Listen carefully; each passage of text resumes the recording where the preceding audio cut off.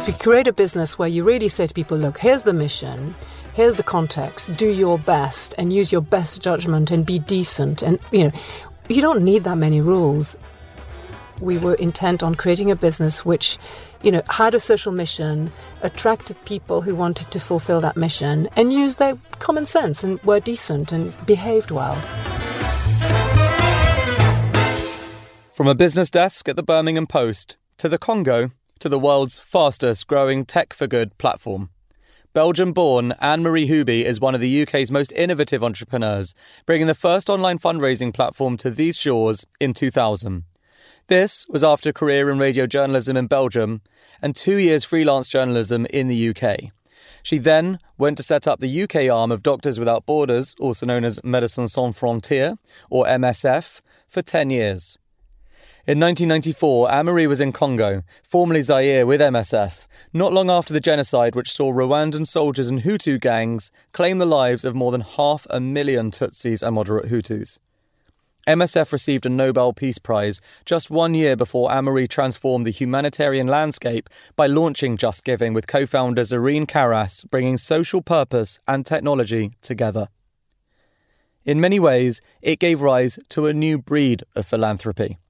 Launching at the tail end of the dot-com boom and almost running out of money right before it was too late, the company became profitable in just 5 years. Defying the odds, JustGiving has helped raise over £4 billion to date, growing online giving by over 25% each year and helping 28 million people in 164 countries raise more money than they ever thought possible. And now we get to chat to the inspirational entrepreneur herself. So Anne-Marie, welcome to the show. Yeah, thank you for having me. Okay, where's your accent from? All over, obviously, but... All over, yeah. Okay, well, let's get to that then. So the quick fire first. University, academia, or University of Life? In my case, University of Life. Oh, really? Well, I went to a really crappy college. Okay, so, you seem quite academic already. We've only spent a few minutes together. Yeah, okay, fair. You'll see. Okay, good. UK or Belgium? Now very much UK. Okay, but also because you're assuming we might have more British listeners than Belgian listeners. Smart, hedging her bets. Well, working from home or office-based? If I'm to do any work, it's the office. Okay. Early bird or night owl? Night owl. For profit or not for profit? For profit, for good, preferably. Okay.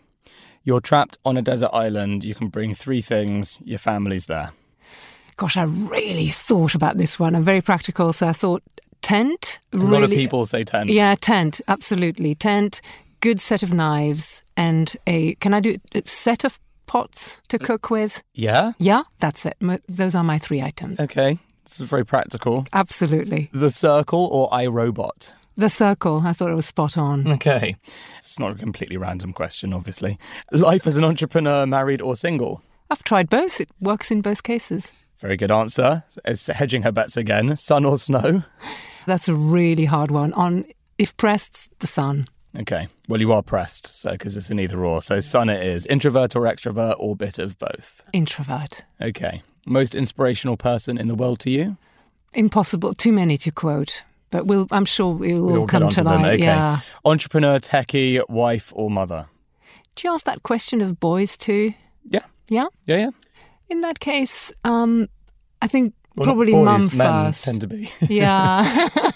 Mum first in the final analysis. Okay. Techie, no. I feel a bit of a fraud. Okay. An entrepreneur, well, I'll tell you more about that. Okay. The men are always in fear, so they always just go husband, and then they just move on to the next question. Quick fire rounds or real meaningful conversations? Real meaningful conversations. Thank God for that. Right. So from Brussels to London, an education in journalism, then an eventual career in charity. So your journey seems organic, but it's probably not so organic, right? So can you tell us a little bit about the start of your journey? Well, I sort of wish I could tell you I had a plan. And when I look back, I'm amazed at just how completely accidental it broadly was. I chose journalism almost by default. I grew up in a family that was very, leaning to the left, particularly my father, who was a real socialist. And so the sort of career options certainly didn't include business. I mean, it was almost like a dirty word, or certainly not imaginable. My brother ended up being a social worker, and now he's a sort of international aid type of person. And I thought, as I like to read and write, pretty much. I thought, well, how could I choose something that involves that would impress my dad? I mean, consciously or not. And I ended up in journalism college, which was more vocational than academia, which is why I sort of cheated on the University of Life or real academia. It wasn't very academic, but I learned a lot. And I thought I was cut out to be a journalist, but I realised in the couple of years that followed that it wasn't really for me. And then I kind of, by accident, applied for a job at MSF, and that completely opened my eyes to the other stuff I could do. So how does one accidentally apply for a job at Médecins Sans Frontières? The whole idea of doing something with a social purpose is something that really is meaningful to me, there's no question. But this particular job, which turned out to be my real big break in life, which was to sort of be the sort of head of media, as it was then called at MSF internationally, I became the number 2 employee at the kind of newly formed international secretariat for the organisation. I was so naive, I thought it was a great break, but it was also poison chalice. I mean, at the time the organisation was in great chaos. I didn't really realise that, and I was given this extraordinary responsibility. But it was also a super exciting time. So it wasn't just about raising the profile of the organisation. It was all about, they had a big 10-year ambition to turn what was an organisation that was partly funded by governments to become, within 10 years, completely free of governmental interference. So we needed to sort of think of ways of making MSF much more global, create new branches, if you like, in new countries, including the UK, and to sort of recruit the talent and raise tons of money to change that balance of funding. And, sometimes it takes the foolish to accept a mandate like that. And I learned tons and realized that I loved not just the content, but organizing and making stuff happen. And that's how I cut my teeth on business, if you like. And how many people were with you? Where were you based? Was it completely based abroad, like all over in different places like Congo, etc.? Was there an office? I was based in a tiny office in Brussels, and then we opened branches in East Africa to start with, and then in other countries which were more like funding countries like the US, Scandinavia, Germany, the UK. And my job was to sort of help write the playbook as to how that organisation would become known in those countries, make an impact, recruit talent, essentially put a national face on the organisation and create the sort of the business plan, if you like, to make sure that not only are people volunteering and becoming part of the movement, but recruit a network of supporters in each country. And it was fun because when we addressed the UK, nobody could even pronounce the name. So you met Zareen Karas whilst you were working there. Now, she came to you with a fledgling idea for JustGiving. But before we get onto that, how did you meet? Did you meet on the front line? Did you meet in an office? What is the kind of story of how you two became friends? Well, we owe our sort of professional relationship and our friendship really to one guy called Stephen Lloyd. I mean, in the sort of social enterprise / charity world, he was a real god, really. He was an extraordinary guy, a lawyer who helped a lot of non-profit organisations and socially minded businesses grow. He was amazing. And he got to know Zareen first, and she had this fledgling idea of, how could we create a platform that would level the playing field and enable a lot of NGOs to thrive and raise more money. And she wanted to find a partner and build a team to sort of execute that. And he said, tell you what, I know this woman, I think you'll like each other. And it was incredibly insightful because she told me afterwards that the first time we met, I've actually forgotten, I'm ashamed to say, that first meeting. But when we met, I was the only person who was kind of blunt enough to say that her initial idea was rubbish. In fact, I used a far more rude word apparently, but, I'll be polite and won't use it. We don't want the explicit parental advisory sticker on this episode. But, it's kind of, in a sense, that's very much this type of relationship we've had all along, so we've always kind of torn each other to pieces or torn apart our ideas. And she really liked the fact that at last somebody was kind of engaged enough to say, oh, it's not just marvellous, but it's actually, how about we do that? So essentially we hit it off. So this guy that introduced you, so he was also working at MSF? No, he was a lawyer. Oh, that makes more sense. Okay, fine. So I was wondering, realistically, it's an interesting question around employee retention at an organisation like that, because once you've gone and done something so meaningful and purposeful, it must be really hard to tear yourself away. So I was wondering who within the organisation would encourage two people to leave it. So no. It didn't quite happen like that. But no, I was really, really compelled by it. And I found myself, because it took me a few months to extricate myself from MSF. And it was, I felt this really needed doing. And it sounds strange now because I've come to learn about and love being a business. But in those days, I wasn't really that intent. I mean, it didn't matter that it was a business or not. I just loved the question that Zareen was kind of putting on the table, which is, how could we make people more generous in a way that makes the donor experience much, much more rewarding? Because if you really think about it, for a very long time, I mean, I would argue until something like JustGiving came along, the real joy of giving, the real philanthropy, was quite an elite sort of concern because, if you're rich and you give, your name ends up in stone over a mantelpiece or whatever, in a museum or in a science institution, and only the rich get feted for giving. But actually, it's still true today. It's much more ordinary people that make the world of giving roll. And for a long, long time, giving was kind of a solitary act and a little thankless. And that's something, certainly a philosophy we were applying at Médecins Sans Frontières. We loved to show the love to our donors because we owed them everything. They funded all of the organisation. And the idea that somebody who gives should have a wonderful experience and feel part of something that's done in their name is really what we were trying to do. So it wasn't about just, although we've done that as well, but, make giving for charities more efficient, or fundraising rather for charities, if you look at it from that perspective. So, of course, this was an industry, if you want to look at it that way, that could be improved with technology. We also wanted to make it cheaper for charities to raise money. But ultimately, the ambition was always to do a better job of connecting people who care about the causes that they really care about and to have an expansive vision around that.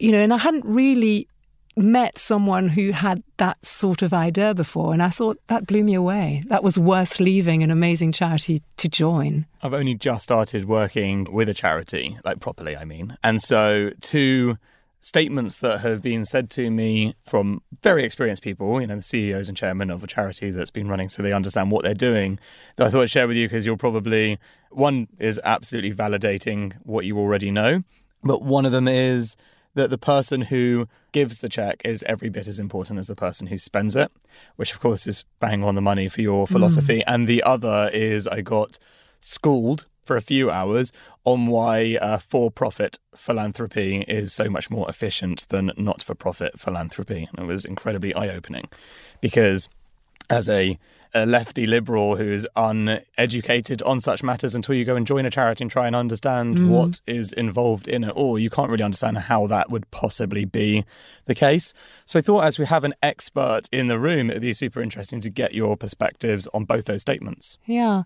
I mean, I don't know that I fully understand the definition of for-profit philanthropy, but if I... For-profit charity. Yeah. I mean, I think particularly in Britain, oddly, there is a very hard distinction in most people's minds between business and charity. So on the one hand, people really understand business exists purely to enrich shareholders. And it's almost like a comforting thought. We accept that business in the main can be quite rapacious and entirely self-serving. And on the other hand, you have this sort of almost romantic idea of charity, people being paid very little, doing things for free, being almost virtuously poor. But if you really think about what needs doing in the world, whether it's finding a cure for cancer or any cause you can think about, that requires a lot of resource. So I feel very strongly that, and that's what we've set out to prove with JustGiving, is that, if we prove one thing, it's that really, is that it should be possible for more businesses to have an overt social mission. So our social mission has been, and still is, to grow the world of giving, to really tap into more generosity, not just to make it more efficient, to move money around. And it's always bothered me profoundly when people were shocked and a little angry at the suggestion that, well, upon realizing that we were a business, because I think that there should be more capital flowing into businesses that address big societal challenges. And there are more and more. JustGiving is by no means unique. But when we set up the business, it was pretty early in that line of thought. If I'm proud of one thing, it's that we've proven that it is possible to run a sustainable business, successful business, sustainably, and have a big impact. So flat structures, employee involvement, and a business existing to serve others. So it does sound like the perfect cocktail of an incredible work environment. What were the underlying principles on which the business actually rested? So was it specifically, any which way we can help the whole sector grow? Were there other aspects as well that sort of came out through the woodwork? And how different was where you got to at the end from where you intended to start? Yeah, I mean, one person who had a huge influence and who was a real catalyst for our thinking around this is our majority shareholder, Bela Hadvani, very unusual entrepreneur in his own right and sort of real visionary, really. And he was an incredibly powerful, positive influence on our thinking because instinctively we weren't very eloquent about this in the early days of the business, but Zareen and I really wanted to build a business that didn't have too much management, that tapped into the best intentions of the people it employed, and got away with as much of those kind of cumbersome structures that a lot of us sadly have become accustomed to.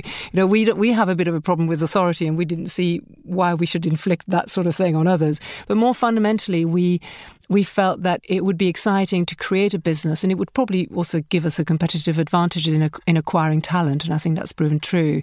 If you create a business where you really say to people, look, here's the mission, here's the context, do your best and use your best judgment and be decent, and you don't need that many rules. So fundamentally, we felt, and it took a while for us to really explicitly say these things, but instinctively we were intent on creating a business which, had a social mission, attracted people who wanted to fulfill that mission and used their common sense and were decent and behaved well. And when we look back, we realize that sort of ethos, and I think it's very tangible when you walk into the business, there is a JustGiving-ness to us. And that turned out to be a very important competitive advantage because, and that's a consequence, not an initial goal, but it gave us an edge when, the competition came along, or people still trusted us because they knew they had worked with us over a number of years and knew that, yes, we were intent on building a sustainable, profitable business, but at the same time, there was plenty of evidence that this business very often put its users first and it's the charities first, and there are plenty of examples of that. And that's how you build trust over time. So how many employees did you have at the point of you leaving? About 160. Something like that. I'm now curious what the interview process was like. Did you have sort of a McKinsey style, you have to be in that 1% of intelligence, so here's some bizarre aptitude test questions, and then beyond that, it was all just values-based?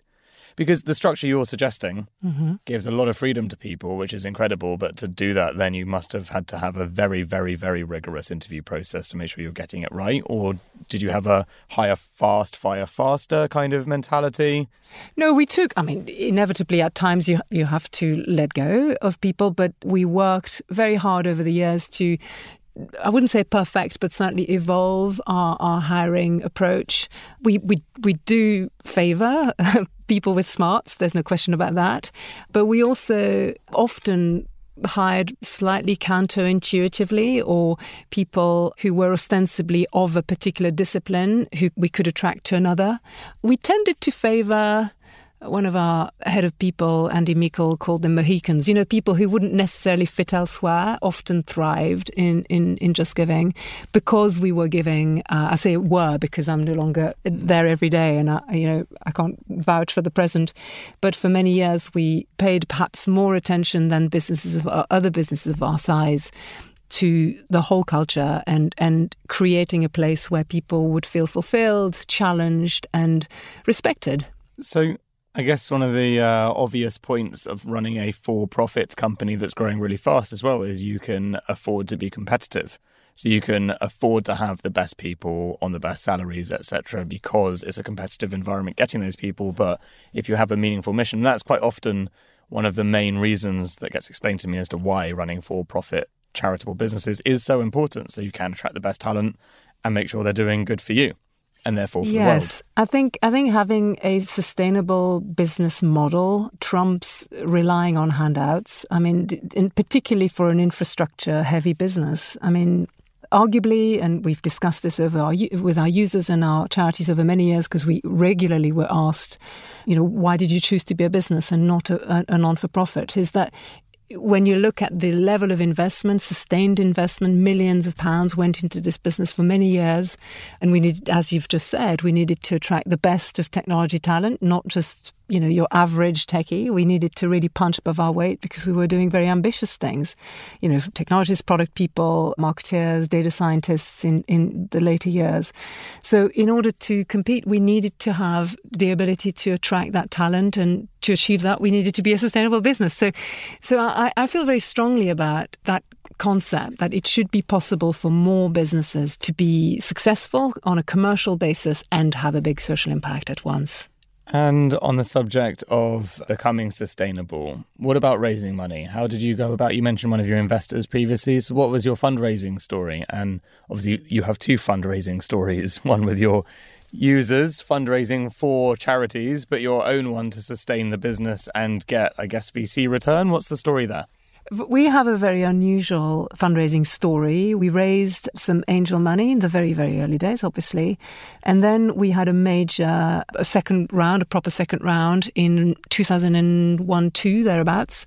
And that was actually our final round. Looking back, if you rewrote history, you could argue perhaps this business should have raised more money and grown faster, perhaps done different things more rapidly. I mean, hindsight is always perfect. But on balance, I think we were given a major injection of cash at that time, which enabled us to hire and grow. Was that from venture capital? Or no, it wasn't. It was an angel. Angel. Yes. Okay. But I should talk perhaps a little bit more about the philosophy of that particular individual.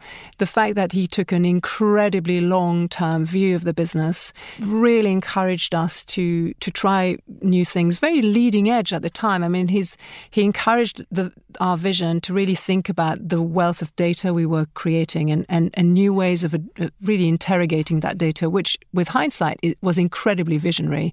So in a sense, he was talking about data science years before that term became common parlance.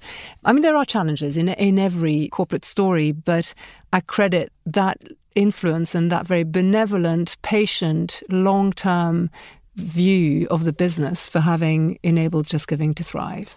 I think a really interesting similarity that you have in this point of view is one of our guests was Ali Parsa from Babylon Health. And he is not a fan of VC funding in any kind of respect, but you can listen to his episode for his details of it. But the really interesting thing in terms of how he went to fund Babylon, his whole point was, I want to build a really big, meaningful business, and I know what that looks like. And there is no VC that can support and finance and genuinely believe in and align itself with a meaningful business because I need a 10-year plan. And it's what you've just said, which is that 10-year plan. And his whole thing is I went straight to investors saying everything's going to change in every 2 years. So you can't basically be a VC because you'll be worrying about the next stage, I need money for 10 years. This is what we can execute if we're focused on it. And it sounds really similar. That's right. I think that the long term, it's also, taking a long term view is also very, very bold and risky. Our majority shareholder, Bela Hadvani, was incredibly supportive of our vision and took a very long term view. But that's partly, I think, because he grew up professionally in the United States, and the UK VC and certainly PE scene here is very different. And I think everyone who's had exposure to both can see the differences. Yeah. AKA, the bigger and crazier the idea, the more likely you are to get it funded in America, and also, therefore, becomes an upward cycle of the more likely it is to actually have a chance of succeeding. Where did you actually meet this investor then? We were in an incubator in Soho in the very early days, and one of our colleagues who were incubating us came across him. and said that he probably knew somebody who was crazy enough to support this particular business, and it turned out to be right. That is the best kind of way. So, I mean, do you remember what your first pitch was to him or anything like that? Have you ever reminisced about how super unusual it was? Zareen did most of the heavy lifting, which involved walking for hours around Holland Park and Kensington Gardens talking about life. It turned out that Baylor's form of due diligence was to judge people's character over their business plans.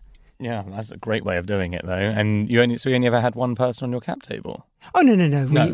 We have a range of investors, yes. Sure. But he was definitely the largest, yeah. Okay, and he must have been very happy with the outcome after all of that, to be fair, so early as well. Whilst we're on the subject of making people happy, tell us some of the amazing stories that you will have got from your users along the way. Can you remember any particular stories or, from people that had been donated just out of surprise, or, people that ultimately had been given the opportunity to raise money for causes and actually contacted you guys directly? Yes, and there are so many stories. I'm struggling to pick one. Well, I would imagine so, yeah. What's really lovely is when someone starts small and intends to raise £1,000 and ends up raising an absolute fortune. That's remarkable. I mean, and there have been in the last few years, whether it was a dog's home in the north of England burning down, raising hundreds of thousands, to more tragically Manchester, London bombings, etc. What's been really moving is to notice almost in real time that every time something really upsetting happened, people reached for JustGiving and sort of wanted to put the world to rights a little bit.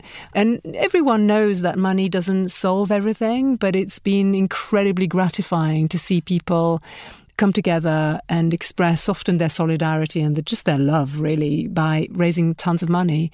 And every year we run an awards ceremony, and every year the very best of the best of JustGiving comes together in a room and we celebrate. And it's incredibly humbling. I mean, because, as I said at the start of this, it used to be the preserve of of an elite group to be recognised and really celebrated for what they did for their community. And it's very touching actually to see loads of people. And I mean, and as I said, in that room, it's just the best of the best, but there are thousands every day, who sort of do the same. And there's such a deep sense of satisfaction that you knew there was something wrong in your community or somebody needed your help, and you were able to not only help yourself, but bring your network with you. And people are often say the most touching things to you and in writing, and you get countless of emails all the time where people say that really is the highlight of my year, decade, life, whatever. And so it's really incredibly meaningful for people. Hey guys, this is Luke here, co-founder of Contour Space. Sorry to interrupt this awesome podcast, but I just wanted to tell you a bit more about us. We're a startup ourselves, helping awesome companies find amazing office spaces from start to finish, whether you're looking for a couple of desks to your next big HQ. We take care of the whole process from start to finish, and our service is completely free. Check us out on contour.space.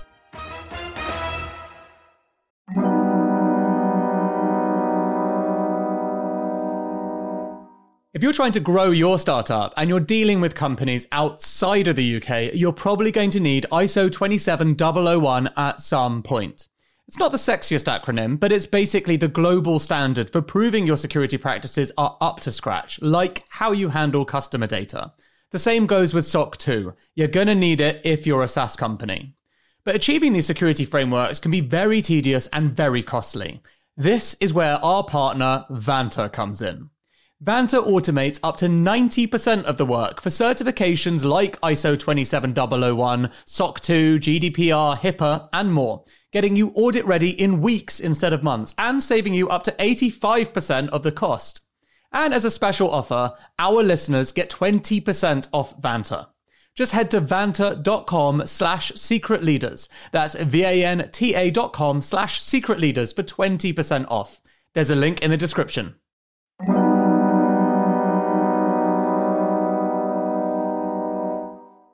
Look, I'm fascinated by AI, but until the machines take over, there's only one thing that's going to determine your company's fortunes: people. This isn't some kind of hollow point to make me look good. If you speak privately to any successful entrepreneur, they'll confirm it's true. So, if you're a leader of a growing business, then you should check out Personio. It brings together all the important HR things like hiring, onboarding, payroll data, performance reviews, and so on. You don't want loads of employees sending you emails asking for time off. You want to be able to see things objectively, like it's taking you too long to hire. You want to do performance reviews well, having clear goals for people that are logged in a centralized system. And you want to do all these things in one simple tool without having to become an HR expert. All of this is possible with Personio. Check it out at personio.com/secret leaders. That's personio.com/secret leaders. There's a link in the show notes. Okay, so you've started a career in journalism, moved over to like an incredible organisation like Médecins Sans Frontières, and then created one of the most meaningful organisations of modern times. So the question is, what on earth do you do next? How do you encore that? Are you, as a human being, and this is going to get much more deep into you as a person now, that's an unbelievable trajectory of really interesting and exponentially more meaningful and purposeful activities. So where do you go from there, or do you not torture yourself with that kind of stuff? Impossible not to torture yourself, right? I mean, at the moment, I'm practicing the pause, right? So, which is to sort of take stock and catch up, really, with all the stuff that's been going on, as I feel has been going on as I was busy looking elsewhere, which was JustGiving. I mean, I'm sure everyone who's at this table talking to you on this podcast talks about a complete obsession. I mean, it's impossible to run something you love and not become totally monomaniacal about it, right? And then, as I am now, in between things, or certainly post JustGiving, as I sort of step down imminently, I feel that I actually need to look up and sort of take stock and look at what's been happening in the wider world. And there's just so much. And as a parent, for example, one of the things that I'm really struck by right now, as I look for, where are the spaces I'd like to possibly get involved? One of them is education. I'm getting involved with the One Ed Tech business. And because I'm struck by a little bit, as I did when I was looking at the world of giving 18 years ago, I think, gosh, it hasn't changed. This whole world of how children, and not to mention adults, but that's even a bigger issue, but children are taught and are corralled and marshaled through education in a way that hasn't fundamentally changed for decades, generations. Yes, okay, the whiteboards are now white and not black, but I mean, fundamentally, it's incredibly straitjacketed. And so I think, and this is really not an original thought, but that's potentially something I would love to get involved in. How can we completely personalize the experience? How can we make learning something that is so much more rewarding? So that certainly will be an area. Have you seen many of Ken Robinson's talks? They're always about that. They're just so poignant because the stories he tells are so simple and yet so obvious. And there's that famous one about that dancer who was just crap at school but became this world-class dancer and was just, the best paid dancer and choreographer in the world. So had an incredible career but was disencouraged from doing any of it as a kid because it wasn't academic. That's right. And it's like examples of that everywhere. So if you could obviously personalise education, how much more successful could the human race be? That's right. Flip side to that is how it might not even be a good thing to make everyone too expert in the human race, because obviously the flip side is seem to be exponentially improving every aspect of human intelligence at the moment. Do you look at things like AI? Of course. And the big question, I'm not a technologist, so I think about, the things around it. How can we better equip our kids and ourselves, of course? But at the moment, as I have more time to spend with my family, I think a great deal about how can I help my son who's in his early teens? How do I encourage him to be relevant and to be engaged and to learn in the right way? Those are the things that I'm wrestling with right now, because the synthesis, or what is the expression again, about the moment when intelligence become all artificial intelligence is entirely autonomous, we have a way to go. I mean, we can all bet that it will take a while. So what's the human relevance between now and then? And there's tons to play for. I mean, using Moore's law, there's not that long, so we might need you to think faster. All right, okay. Just in case.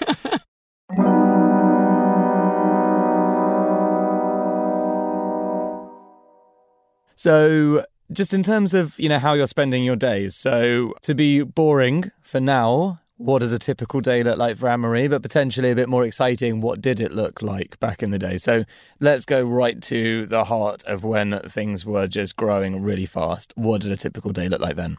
Well, it was kind of a little bit unstructured. I mean, when you run or co-run, in our case, an organization, sometimes you look back on your day and you say, what did I actually do?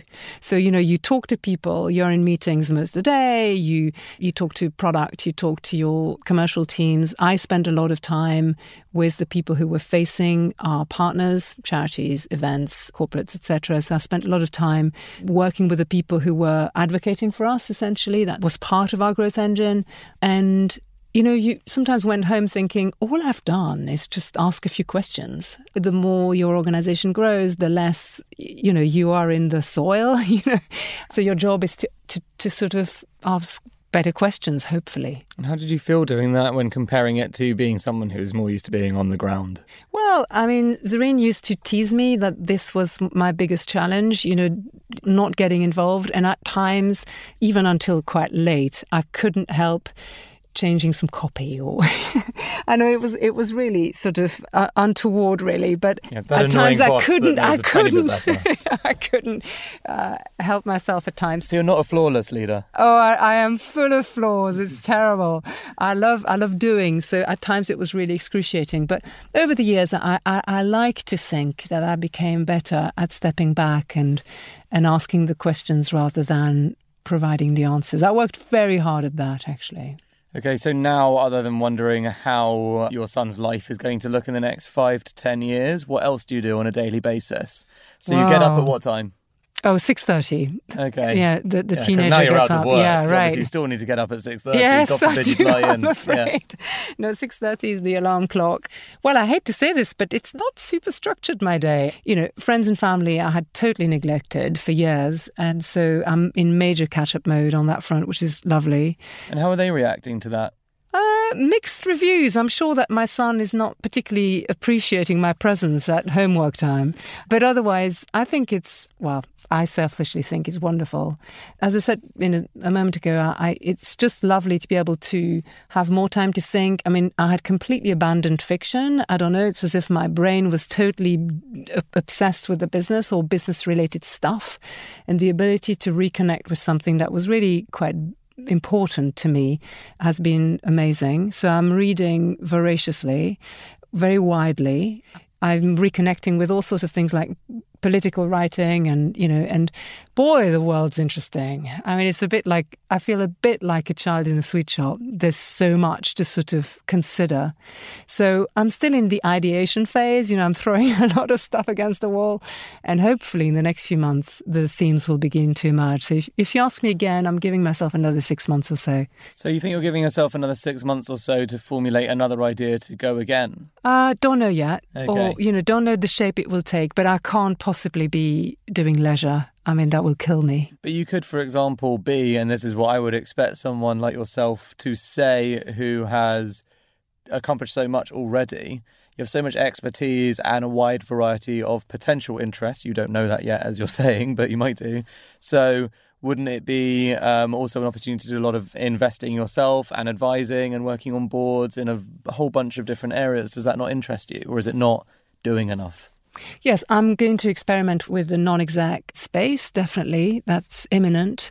And it's lovely. I've done it informally, and I've been surprised by how enjoyable it was to work with a young entrepreneur, to understand their business. It's really lovely. But who knows? I mean, I might in a while realize that, the itch to do something is too great. And I just don't know yet. It's really hard to suspend one's judgment, but it's a real luxury to be able to say, this is to see what bubbles up. Yeah. And would you do a business again with a co-founder? Would you try and do it all alone? Alone it's a terrible idea. You absolutely need a co-founder. I mean, in the case of JustGiving, the relationship I had with Zareen was, without contest, the best thing about the experience I had. It was just the most precious thing. Would you ask Zareen to do it again? Or? I would love to, but I don't know whether our points in life are really converging. But I can't think of anyone else. I mean, it was a real privilege, actually. By the end of our professional sort of gig, we're still the best of friends, but professionally, we almost shared a brain, really. And I would really struggle to work with somebody else. That's fair. I mean, you've had a lot of experience working together, right? Coming out the back of the experience of JustGiving then, what has been the best experience from having such success? Has there been anything creative? You met the Queen? Is there anything like that? Does that kind of stuff even impress you? Or was it something else entirely? I'm quite a Republican, Dan, I'm afraid to say. No, I think throw it out there. Was it meeting Meghan and stuff? Yeah, pass on that. No, I'm not impressed by that sort of stuff. The real pleasure, in a way, has been to realise just how this application, which, you look at it and when you've created something, it's forever fragile and small. You can't quite connect with the idea that it has become something that is known and adopted and actually quite liked by a lot of people. But it's those moments when you realise it's become almost a noun. A few years ago, there was a Jeremy Hardy sketch on radio and I was washing the dishes and he cracked a JustGiving joke and everybody in the audience got it. And that really stopped me in my tracks. I just thought, oh my God, they really get it, and that was lovely. And as I said before, it's just meeting users who consider this experience, raising money, helping others achieve something really tangible and really cherishing that as an important expression of themselves. That's really quite touching. And throughout the whole life of the business, I've always been almost awed by the amount of trust that people place in this platform. It's just so fascinating to think about the culture inside your company because you would have had so many sombering moments every minute if you were to obviously have the time to look at all the messages. Because, I can't actually think of even an edge case where you raise money for a cause that isn't based around some kind of sadness in some respect. Yeah. Are there any? Very few. Yeah. There's a fair amount of comedy. People do amazing things, but fundamentally charities exist because there are things that are wrong or unjust or that need getting right. And yes, the background can be quite dark. But, this is one of the real joys of tech companies. I have a bit of a love-hate relationship with the tech world. I think tech companies and, the area from which we're recording this is known for this sort of, the cult of growth at all costs and particularly quite a macho attitude. But there's something that is irreplaceable at the heart of technology, which is scale. And, for me, having worked for one single charity and having enjoyed it immensely was one thing, but being able to enable almost an unlimited number of causes to be more successful, that's incredibly rewarding.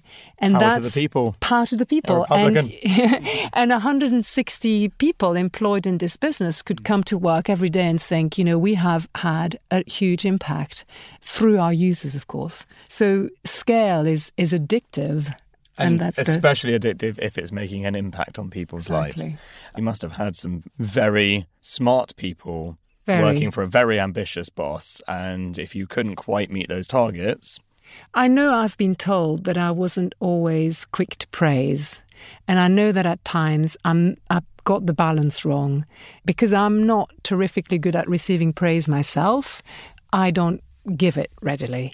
And so it can come across as if I ignore the amazing things that have just happened in order to come to the next challenging question. So I know I have that tendency. Over the years, I've thought, hang on, pause, appreciate first, even if you would find it awkward to receive that praise. So pause and give it.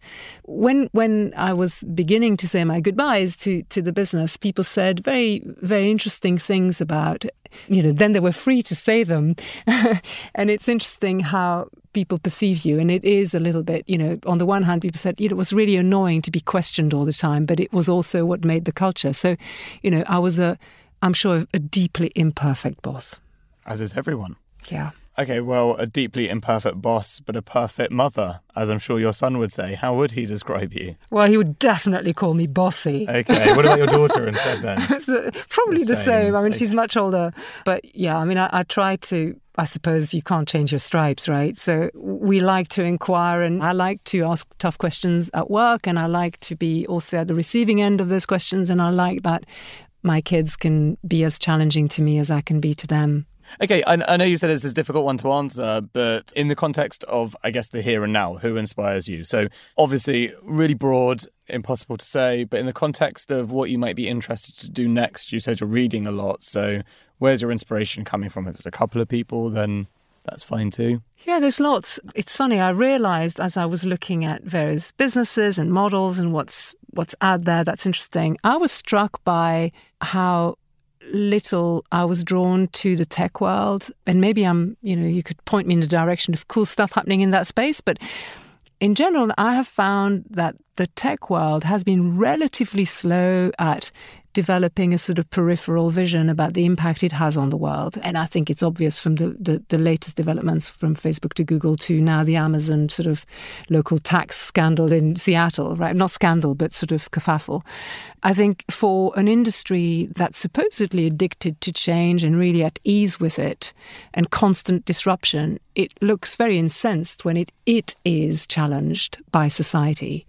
And in contrast, I find that it's rather bricks and mortar companies that have done some deep thinking or deeper thinking about its impact on the world and how it should relate to that and how it should behave. And, it's an obvious example, but you look at Patagonia, the sort of outdoor gear company, and it's doing incredible things. It's being generous in the true sense of the word. I find that inspiring. So to your point on growth, because I've read and listened to a lot from him, and the true nature of why that is even possible and the case is because, and this is also his argument, if you want to build a sustainable company, you don't go for growth. So he didn't, right? As in, he wasn't building a company to build a company. He was building Patagonia because he loved it, and it just happened to have to grow, and people got brought into their social impact. So then the growth becomes a necessity, so to speak. It's an outcome. It's an outcome, yes. Precisely. Yeah. So that's a really nice way of framing it. But again, that's what happens when you get, I think, very mission-led people starting businesses. It's an interesting one, though, because you mentioned Facebook as an example. And I was having this debate with someone recently, but actually there is no legislation to suggest that what Facebook did was wrong. So in many ways, they are holding themselves to account and being a self-regulating company, which is progressive.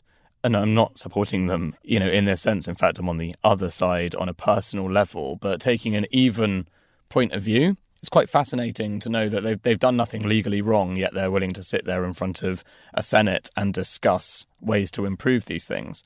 That is progress in some respects, because there's a lot of companies that if they were outside, within the realms of law, wouldn't be willing to hold themselves to account that way. So I think that's quite encouraging. In some respects. Yes, you could say that, but I mean the law is a lagging thing. It follows the zeitgeist and the views of the people. It doesn't tend to lead it. So I think it's a little bit like MPs. If you put a moral filter on this question, when the expenses scandal broke in the UK a few years back, a lot of MPs hadn't broken the law. But they had broken the social contract that you and I would recognise as being in force between people and the people who represent them in Parliament. And I think a lot of companies say, but we're not doing anything illegal. Fine. But that is completely missing the point. So I think it's an exciting time because there's absolutely no debate now that companies can't just exist to serve shareholder interests. They have to. It's a matter of survival. They have to consider a much broader set of factors and to really ask themselves, with all this power, outsized, unprecedented power, what is our responsibility? And I think that's going to be, creating a lot of opportunity in years to come. What is your opinion? I feel like I know the answer, but your opinion on work-life balance? I think it's a bit of a myth. You can never achieve it. Let's put it this way. You can't achieve it in one day or 1 week. I felt guilty as the next parent, as any parent would have been when I was working super intensely for the business. But I sort of knew that my family knew that one day that would abate and I would be more available. And that's the case now, and it might change. And so, I think the best thing to do with work-life balance is to sort of look at chunks of life and say, as long as they even out during that period, you're going to be okay. But otherwise, it's a tyranny, right? I mean, you're supposed to be healthy and to sleep enough and all of that stuff. Well, that's just not going to happen. Yeah. Are you glass half full or half empty? Half full. But not 100% sure. No. Interesting. On balance, I think it's half full, yeah. Okay, so, this is an important question. So, obviously, you've seen on your platform a lot of stories, as we discussed, stuff that comes in emotionally, ups and downs and stuff. What was your most challenging moment at JustGiving? Was there ever a moment where you thought the whole thing was going to flop and everything looked like it was going south and there was a saving grace? Were there any particular dark days? This is like the important stuff to share. There were many. There was one where I was away, but I'll mention it because, sometimes lessons come from these things. I was away, so therefore it's Zareen and the rest of the team that carried the can. But we made what we thought was a wise technical shift. So we did a big platform switch over, and it went catastrophically wrong, and our site was down for well over a week. And it was incredibly challenging. And when I returned, I obviously offered to return, but Zareen said, look, stay on holiday, get some sleep, because you're going to have a lot of apologizing to do when you return. And in the weeks and months after that terrible car crash basically happened, I learned a lot about what you needed to do to put things right and not avoiding contact with the people who scream and shout at you because they're quite cross with you. And I sort of learned that that's when you show up. You don't hide behind your PR people, etc. You go and be slapped around the face with a wet fish by people who have higher expectations of you.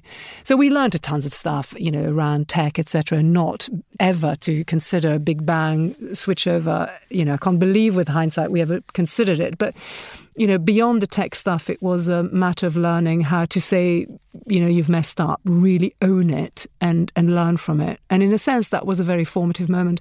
Another moment, which was pretty scary, was when serious competition entered our space. Not just competition, but competition in the form of what I felt was quite unfair competition, if you like. So in the form of a bank and shortly followed by a big telecoms company. And I was really quite cross. I thought, you know what? Here's an independent business, completely self-funded, that's trying to prove something quite important, that it's, that it should be possible to provide a really good value service to charities and charge unashamedly for it. And how dare you come into this space and do it for free or at vastly reduced costs, subsidized on a subsidized basis to burnish your brand, So I was quite cross about that at that time. And in a sense, do you have any conflicts directly with the people running those enterprises? It's been pretty sort of, robust competition. But with hindsight, it was probably the making of JustGiving. First, it turned out that, that having real competition in a market creates a market. We were a market of one before. But more importantly, I think it really sort of asked the real existential question of us. We could either choose to compete on price, actually that would have killed the business, or we could proudly remain the premium service. Pound per pound, we charge more, but we help people raise more money. And so that was the rallying cry for us internally. We needed to demonstrate that if you choose JustGiving, you're going to raise more money. And we have continued to prove that. We reinvented our platform. We launched an unprecedented number of innovations that year and the year after and beyond. And that really galvanized us into really sort of living fully into our mission. And I'm really, really proud that, in the London Marathon, which we no longer are officially associated with, in the last London Marathon in April, we raised more money than ever, close to 25 million. And we're still, to this day, the number one platform for that event. And I say that with, it's great. Cheeky charities, pride. Yeah, cheeky pride, because, these things matter. And I think competitive pride. Yeah, and I think that it really was a matter of great pride to be able to say, look, we believe for charity, cheap is not always best. Why is it that the most important things in life, cancer research, looking after kids, looking after, the elderly, finding cures for rare diseases, why should that be done on a shoestring? They deserve good causes, deserve the best infrastructure, access to innovation, constant R&D. Why should that be done on a charitable basis? It should be done on a commercial basis.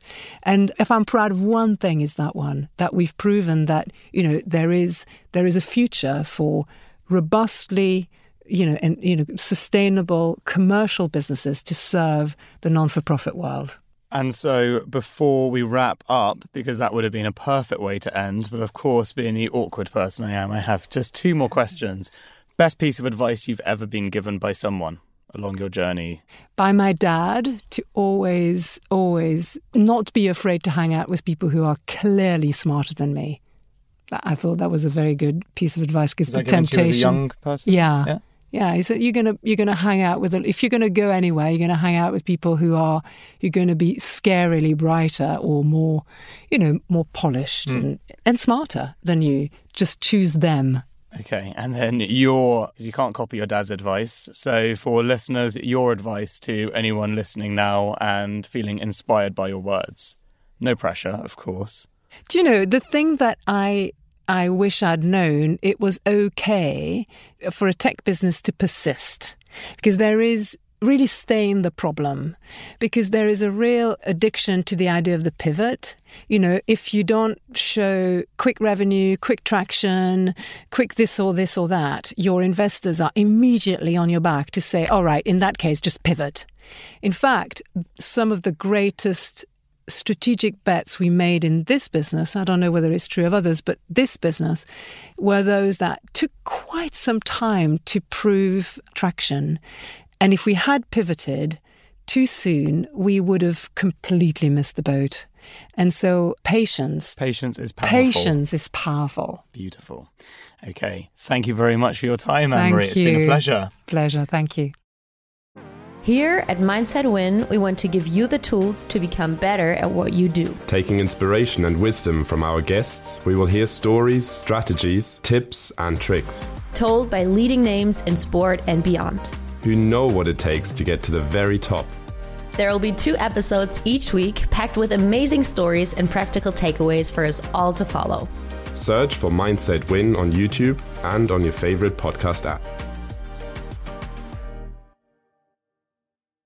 Next week on Secret Leaders. When you love something, it's not work anymore. So if you're working 12 hours or 18 hours, you're working yourself, to the bone. That is where stress and everything else kicks in. But when you love what you do, then you never work a single day in your life. Live in the now. The now is all that you have. Tomorrow is a dream. Yesterday is already gone. The only control you have over your life, over everything that you do, is in now. That was Vijay Eswaran, the Malaysian billionaire and philanthropist who, after getting kicked out of university in Singapore, is sent to London by his parents to study and consequently started his career, if you can believe it, driving a London black taxi. If you want to know how that story unfolds, then tune in or you'll miss out. Don't miss an episode by subscribing to us on iTunes or Spotify. Just search for Secret Leaders. You can also check out our website at secretleaders.com for show notes and behind the scenes of each interview.